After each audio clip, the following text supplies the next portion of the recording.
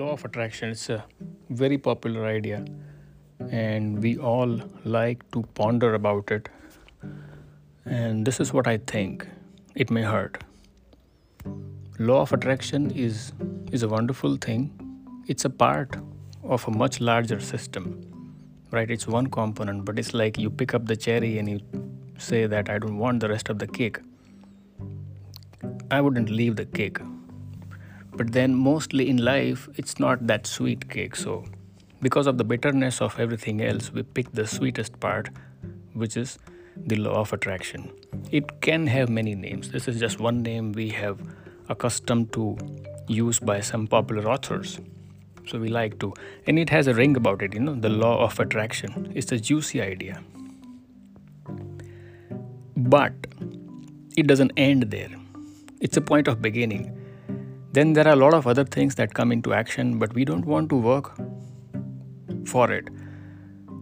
Like the way I see people just picking up books on law of attraction, and they think that just by, hypothetically attracting things will come to them. And let's be realistic, it doesn't happen that way. So what's my point? My point is, if you work on becoming the person who deserves, then the desires will automatically happen, automatically be deleted. But my point is, work on yourself to become more and more deserving of what you desire. Then the combination will work, right?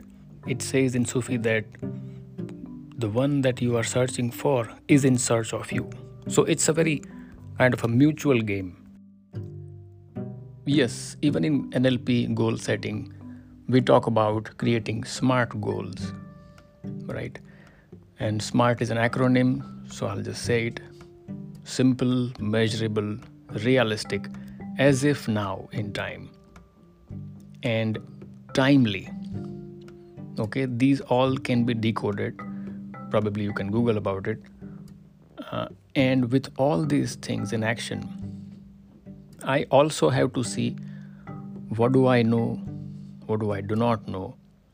So to achieve my goals and desires, there is a lot of learning that will be required in the due course of walking towards my desires. That process is becoming deserving of the desires. So it's a whole process that includes a lot of hard work, interesting hard work. And when I say interesting, it doesn't remain hard work. The more interest you have, the work becomes less and less harder. In the beginning, maybe yes, but eventually it will become simpler, it will become a system. And the system will drive you towards your goals. So law of attraction is a very beginning of the whole idea of goal setting. It has to be realistic. If it is unrealistic, no matter how much you attract, it's not going to come. But if it is realistic, and if you prepare yourself for these goals, it will eventually become very simple. You wouldn't even think that there was some larger universe at play and all those blah blah. It will be a very simplified method of becoming capable to handle the desire, and the desire will come into reality. Also, the last point I would like to share is that it will not come by nature till you are able to handle it. If you desire X amount of money, but you do not have any plans, how will you handle that money, manage that? Then even if it comes, it will go like a flood.